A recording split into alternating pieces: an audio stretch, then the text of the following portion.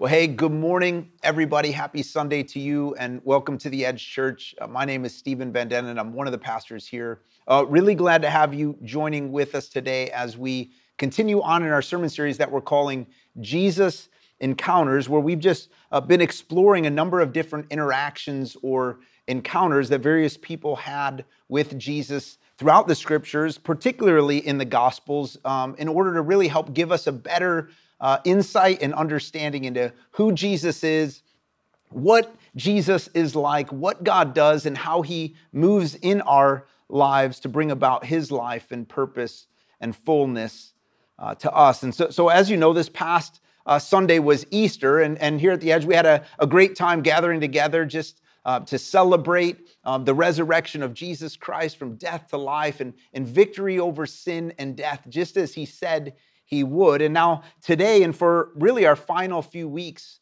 of this series, we are going to look at three final encounters that Jesus had after his resurrection, before he ascended and returned to heaven. And so this morning I want to start with our very first story of an encounter that took place between Jesus and two people who are walking along a road with hurting and heavy hearts. And so I just want to start in prayer, invite you to pray with me as we get into God's word together. So if you'd pray with me. Father, we just come before you this morning in the name of your Son, Jesus. God, thanks for this day that you've given to us. God, thanks for the opportunity to open your word. God, thank you that you are present with us here in this moment. God, I ask that, Lord, as we share your word together today, Lord, that you would speak to each and every heart, God, that you'd give us ears to hear you. Lord, that you'd open up every heart, Lord, to receive of you. God, speak that word, Lord, that we need to hear from you today. God, give us a revelation of you today. Lord, to see you as you are, God, to maybe see you for the first time. And Lord, I pray that you would stir faith in our hearts. God, that we would believe in you today. God, that we would trust you today. Lord, that we would hope in you today. Holy Spirit, I pray that you would just have your way in each and every heart. Have your way in this time, I pray. In Jesus' name, amen. Well, if you have your Bible, open it up to Luke chapter 24. That's where we find today's Jesus encounter. And starting in verse 13, is where our story starts. But what you'll notice if you look right above that is you'll notice that right above verse 13 is the entire resurrection story. And so our story today happens immediately following the resurrection stories. In fact, it's the very same day that our story takes place. And here's what it says, starting verse 13. It says, "Now that same day, two of them were going to a village called Emmaus, about 7 miles from Jerusalem. They were talking with each other about everything that had happened. As they talked and discussed these things with each other, Jesus himself came up and walked along with them, but they were kept from recognizing him.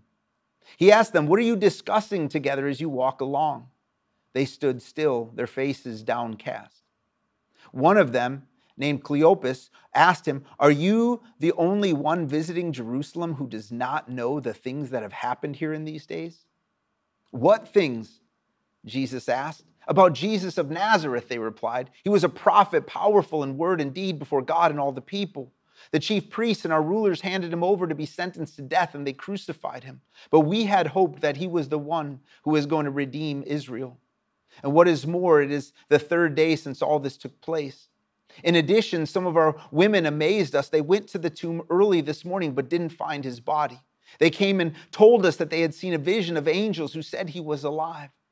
Then some of our companions went to the tomb and found it just as the woman had said, but they did not see Jesus.'" So let's just stop right there for a minute, because there's a lot for us to unpack already here in our story. So here we have these two people who are on a walk from Jerusalem towards a town called Emmaus, and tells us about a 7-mile journey. And what we know about these two people is that one of their names is Cleopas. We're not sure who the other person is. Some scholars believe that the other is Cleopas' wife, who is traveling with him, but we don't know that for sure. One of the other things that we know is that they are walking on the very same day, on that same Sunday that Mary Magdalene and the other women had gone to Jesus' tomb to find the stone rolled away, and an angel who was there that told them Jesus is not here, he has risen. Additionally, we know that these two people had been following Jesus. They were followers of Jesus. Earlier in verse 9, it tells us that the women and the other disciples had actually returned to the others that were there to tell them what had happened. And our story then begins with, now that same day, two of them. Two of who? Well, two of those others who had been there to hear the report of this story. These are two who had been witness to that story. And now these two are walking away from Jerusalem and towards Emmaus. The obvious question for us to ask here would be, why are they leaving Jerusalem? I mean, Jerusalem is the place where Jesus had told his disciples that he would die, but he would rise again on the third day. Jerusalem is the place that Jesus specifically tells his disciples not to leave, but to stay and to wait for the gift of the Holy Spirit. Jerusalem is the place where all the disciples are gathered to pray and to share together and to encourage one another and to believe together. So why is it that these two are leaving Jerusalem for Emmaus? Well, verse 17 gives us a pretty good indicator, as it tells us that they were downcast, it says. That word literally means gloomy or embittered or depressed and melancholy, which is to say that there was a deep sense of sadness and loss and hopelessness in their hearts as they were walking away from everything Jesus was doing in Jerusalem. They saw him die on that cross on Friday, and their hope died there with him, resulting in them walking away from that place and really turning their back on his promise to them. And though the women and the other disciples report to them that the tomb is empty, clearly they don't believe that Jesus lives, because no one has seen him. And because no one has, they see no future, and so they have no faith. They're discouraged and heavy-hearted and walking away, distancing themselves from Jesus and from the others. But notice that even though these two are walking away from Jesus, Jesus is moving towards them. Jesus is actually pursuing them. Let me just tell you something that really you need to know and hold on to for your whole life. That no matter where you go, how you feel, or what you think about Jesus, Jesus knows you, Jesus sees you, and Jesus pursues you. You might feel like you're done with him, but he's not done with you. Remember the very words of Jesus back in Luke 19:10, where he says, listen, the Son of Man came to seek and to save that which was lost. Jesus is actively seeking you. And so it says in verses 15 and 16, it says that they were talking and discussing these things. And all of a sudden, Jesus walks up, and Jesus is walking along with them. It says, but they were kept from recognizing him. Jesus shows up, but they don't know that it's Jesus with them. Hope is literally with them while they have none. Right? Now, what does it mean that where it says here that they were kept from recognizing him? Let me just share a few thoughts with you here. First off, sometimes it can be really hard for us to recognize and be aware of Jesus when we're going through really dark and difficult times and seasons in our life. Have you ever found that to be true for you, right? Like I know I've experienced that at different times in my own life. But one of the things that I love about this moment in the story is because it reminds us that just because you aren't aware of Jesus in the midst of what you're going through doesn't mean that Jesus isn't there with you. Jesus is, Psalm 46 tells us that Jesus is our ever-present help. God is with you in whatever moment you're in. He's present. Second thought for you here is this, that often it can be difficult for us to see and be aware of Jesus when we're not looking for him. These two followers were convinced that Jesus had died. They were convinced he's not living, he's not alive. So certainly this couldn't be Jesus with us on the road. They weren't expecting Jesus to show up, certainly not like this, right? I don't know about you, but maybe you've found in your life that God doesn't always show up when you think he will or the way that you think he should. But perhaps we also miss out on seeing God in the midst of our walk because he shows up in a way we're not expecting him to, or he comes in a way that looks different to us than we think he should. Think about this for a second. Jesus brings life. Jesus brings eternal life, but he brings it through death. Life comes to us in a way that no one was expecting. It looked like something else. Sometimes God shows up in your life in ways you aren't expecting, looking like something else, right? He'll send blessing into your life, but it doesn't look like blessing to you in the moment. Like God will send patience into your life dressed as a teenager. You know what I'm saying? God will send trust and steadfast to your life through a trial. God will send some of the best things into your life dressed up like some of the worst times in your life. But Jesus is present no matter what it might look like. Here's a third thought for you here. You can actually have physical sight while still being spiritually blind. And this is the sad truth that is the state of all people who've not received Jesus Christ as Lord and Savior, as well as those who are in Christ but turned from the truth, right? There's a blindness of spirit that keeps us from truth. And we need our eyes to be opened by the Spirit of God in order for us to truly see and understand. And so Jesus shows up on this road and he asks these guys what they're talking about. And Cleopas is kind of taken back. Like, what? How do you not know what's been going on here? Like, who's this guy? Right? Where's this guy from? Did you just like roll out from under a rock somewhere? I mean, like, how are you possibly unaware of all the things that have happened here? And I love this because you got to love Jesus. I mean, this is actually kind of funny, right? Like they're talking to Jesus about Jesus. They're like, don't you know what's been going on, right? They think they're giving Jesus the inside scoop. They think that they're actually telling the story to the author. But even though Jesus already knows, right, he still asks them. He asks them the question. He says, well, what things? Tell me about it. Give me the story. Jesus loves to ask questions, and not because Jesus doesn't already know the answers, but Jesus asks questions to help us know.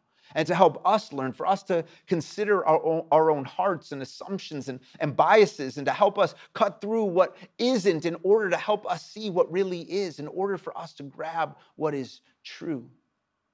And so they explain to Jesus all about himself, but you'll notice as they do, they start in verse 19 by calling him a prophet. They don't say Messiah. They don't call him Christ or Lord, which really tells us that they're not seeing Jesus rightly. They've lost faith. And we see this most clearly in verse 21 when they say, we had hoped that he was the one who was going to redeem Israel. We had hoped, but not anymore, right?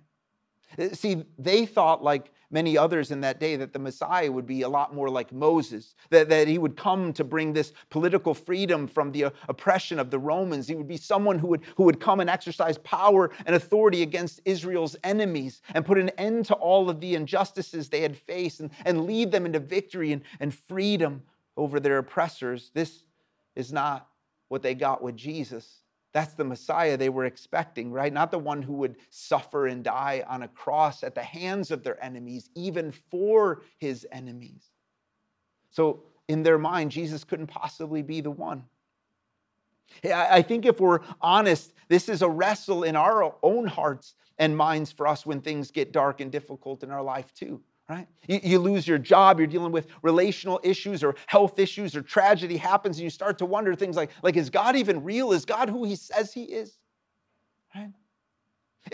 Could God possibly be as good and as powerful as I thought he was? Maybe God doesn't always make good on his word. Maybe God isn't always at work for good.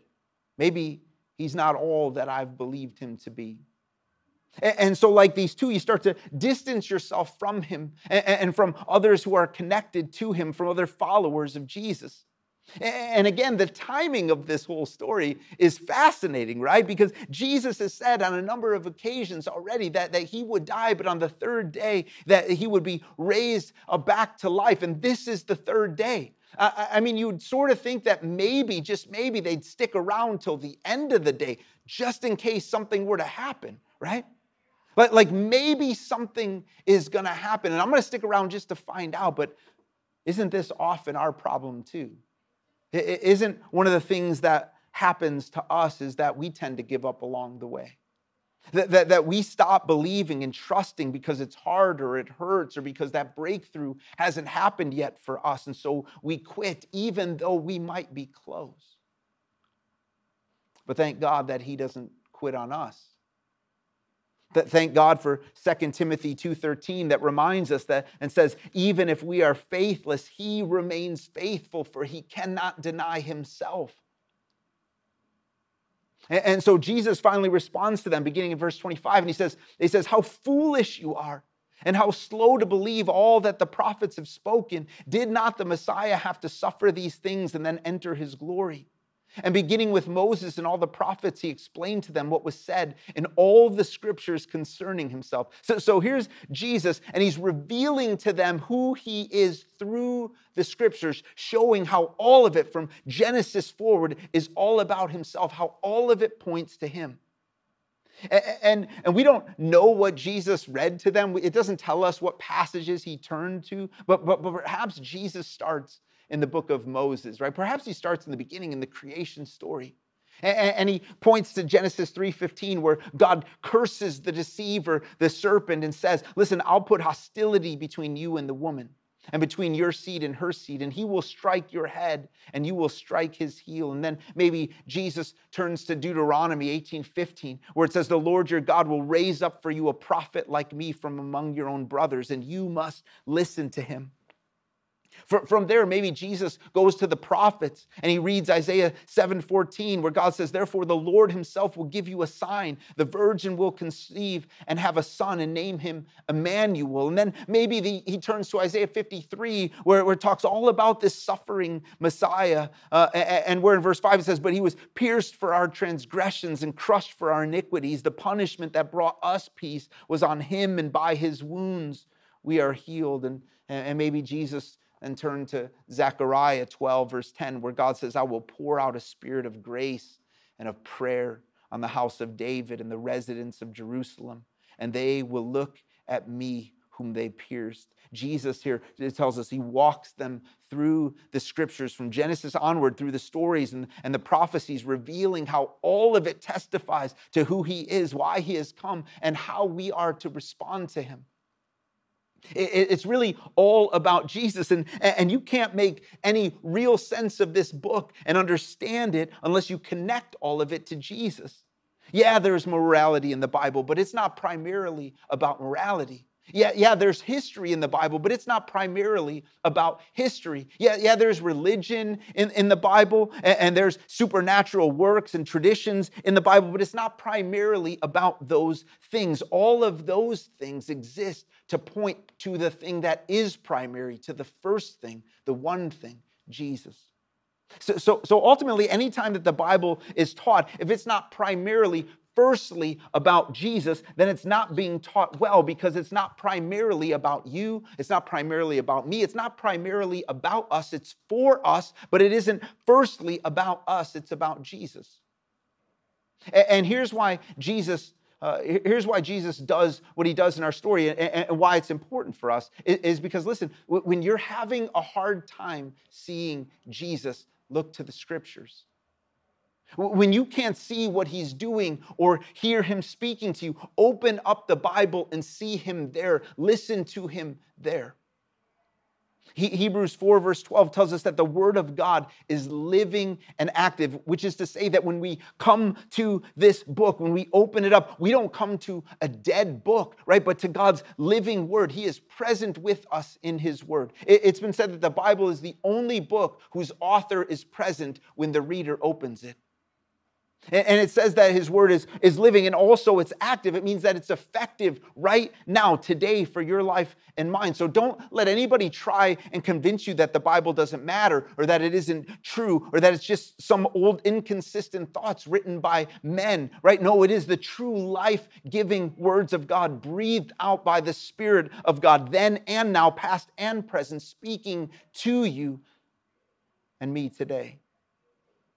And this is why we see Jesus pointing Cleo and his companion to the scriptures, right? That's how much Jesus thinks about the significance of his word, that through the word of God, they might see and know and receive him. And look what happens next, beginning in verse 28. It tells us, it says, as they approached the village to which they were going, Jesus continued on as if he were going farther.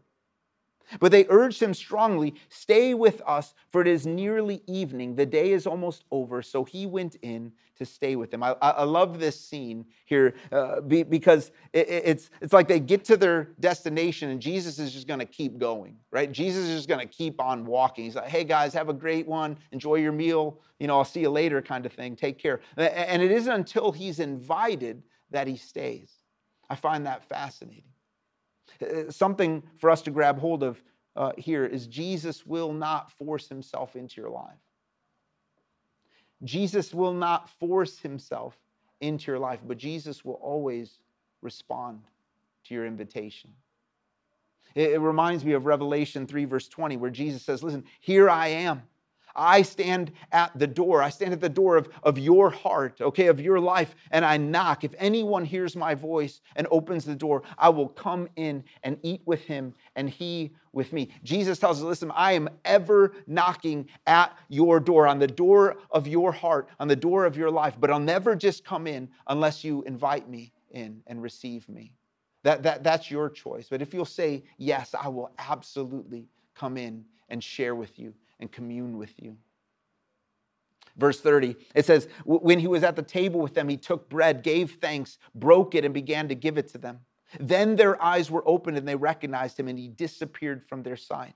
They asked each other, were not our hearts burning within us while he talked with us on the road and opened the scriptures to us? Now this is really interesting and a really supernatural scene at the same time, right? One moment, Jesus is sitting down with these to share a meal with them, and then finally they realize that it's Jesus, and then boom, he vanishes, right? Like into thin air. So what's this whole scene here about? Okay, what are we to make of this? Let me just note a few things for you. One, remember that Jesus was invited as a guest, but notice that he takes on the role of the host here. Jesus takes the bread, Jesus gives thanks, and Jesus shares it with them. Jesus doesn't just come in to be a guest in our heart and in our life, right? Jesus comes in to be the host. Jesus comes in to be Lord, right? To be king, that he might lead and minister and feed and heal and sustain us. He leads and we follow. Secondly, notice here that's only after this shared time, that in this encounter with Jesus, that their eyes are open to really see him. Because revelation comes, our eyes are open to truly see Christ, not simply from knowing about him, but by experiencing him, right? Through encountering him in our own lives. The Apostle Paul knew about Jesus, but it wasn't until he had this encounter with Jesus on a road to Damascus where he realized who Jesus was and received him as Lord. Notice here also, though, that it's as they're sharing around the table, right? That as they're sharing together around this table, that this revelation comes, as they're partaking together of communion as Jesus had taught them. And really, this is why our gatherings and our fellowship together is so important, right? Why sharing times of communion together matters, because not only do we share Jesus together and remember and remind one another of who he is and what he's done and encourage one another in him, but he, in fact, is present in our midst as we do. It's in our fellowship that Christ is revealed. Thirdly, why is it that Jesus suddenly disappears from their sight after they realize it's him? Well, we don't really know why.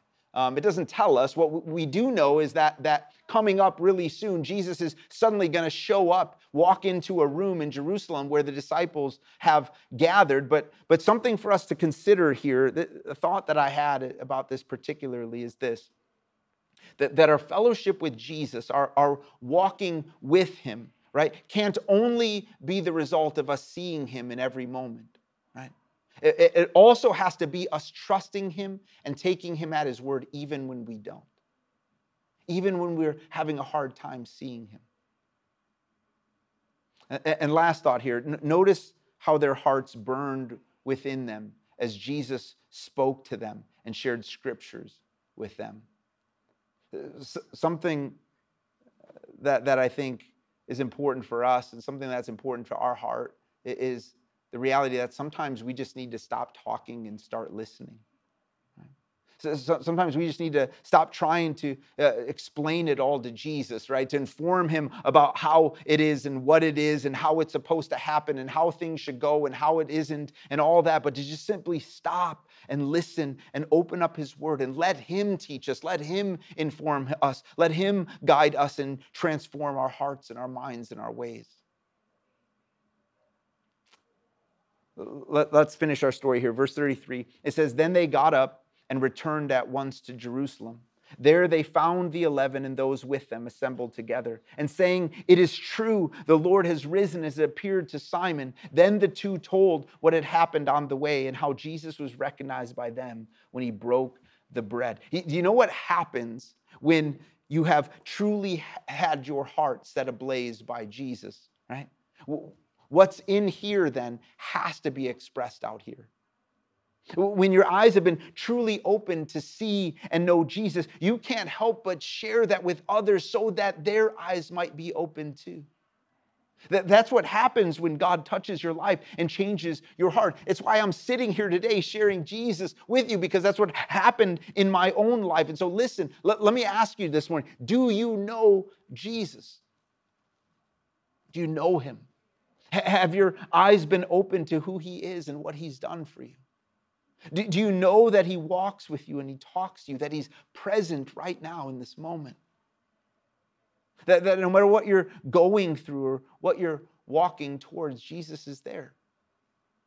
Have you received Jesus as Savior and Lord? And can you testify to his presence in your life? And really, has your experience with him and of him been so real and so life transforming and changing that it has caused you to tell others about who he is and what he's done? Jesus wants you, wants me, wants all of us to see him and know him and receive him, for us to encounter him in his word and by his presence and through his people, and to share him with others that they might know and see and believe. And so really, that's the question for us. What is it that you'll do with Jesus? How will you respond to him? I want to just close this morning by leaving you with a few questions that you can talk about in your group this morning, or maybe that you could just journal through and think about throughout the week. And I'm going to give you 3 questions, and I'm going to give you a bonus idea, okay? A few questions and a bonus possibility idea. First question is simply this: what's your biggest takeaway from this message and why? What is the thing that most resonated in your heart? And why is that? Speak to that. Second question is this: how is it that God has revealed himself to you in your life? What does that look like? Like, how have you seen God show up in your life? What has God used to reveal himself to you? Scriptures, other people, particular moments, certain encounters with him? What's that been like? Third question is this: is there anything specific in your life today that God is inviting you to trust him with or in or for? Is there anything that just comes to mind that you're just like, man, I just know that the Lord is asking me to trust him with, fill in the blank, and really then invite the Lord into that, whatever that might be. Tell him you trust him. See what God does. And so here's the bonus idea. Maybe if you're gathered with some folks this morning, you're gathered in your house church today, I want to just invite you to maybe share communion together. Doesn't have to be anything crazy or fancy, some bread and some drink, but take a moment together and just pray and ask the Lord to minister in and through you. Maybe open up the scriptures and read 1 Corinthians 11:23 through 26, where it talks about that communion moment, and partake of the bread and the drink together. And then maybe just pray for each other or share a song together that celebrates Jesus and his life. There's something that's incredibly powerful as when we as God's people center our hearts around him, and we share in him together, and we remind one another of who he is. And so I want to just encourage you to do that together if you have the time to do that. Go ahead and do that. We're going to close, if you wait just a minute, with our final song. But God bless you guys. I hope and pray that you have an amazing week, and I hope and pray that you have an encounter with Jesus. God bless you guys.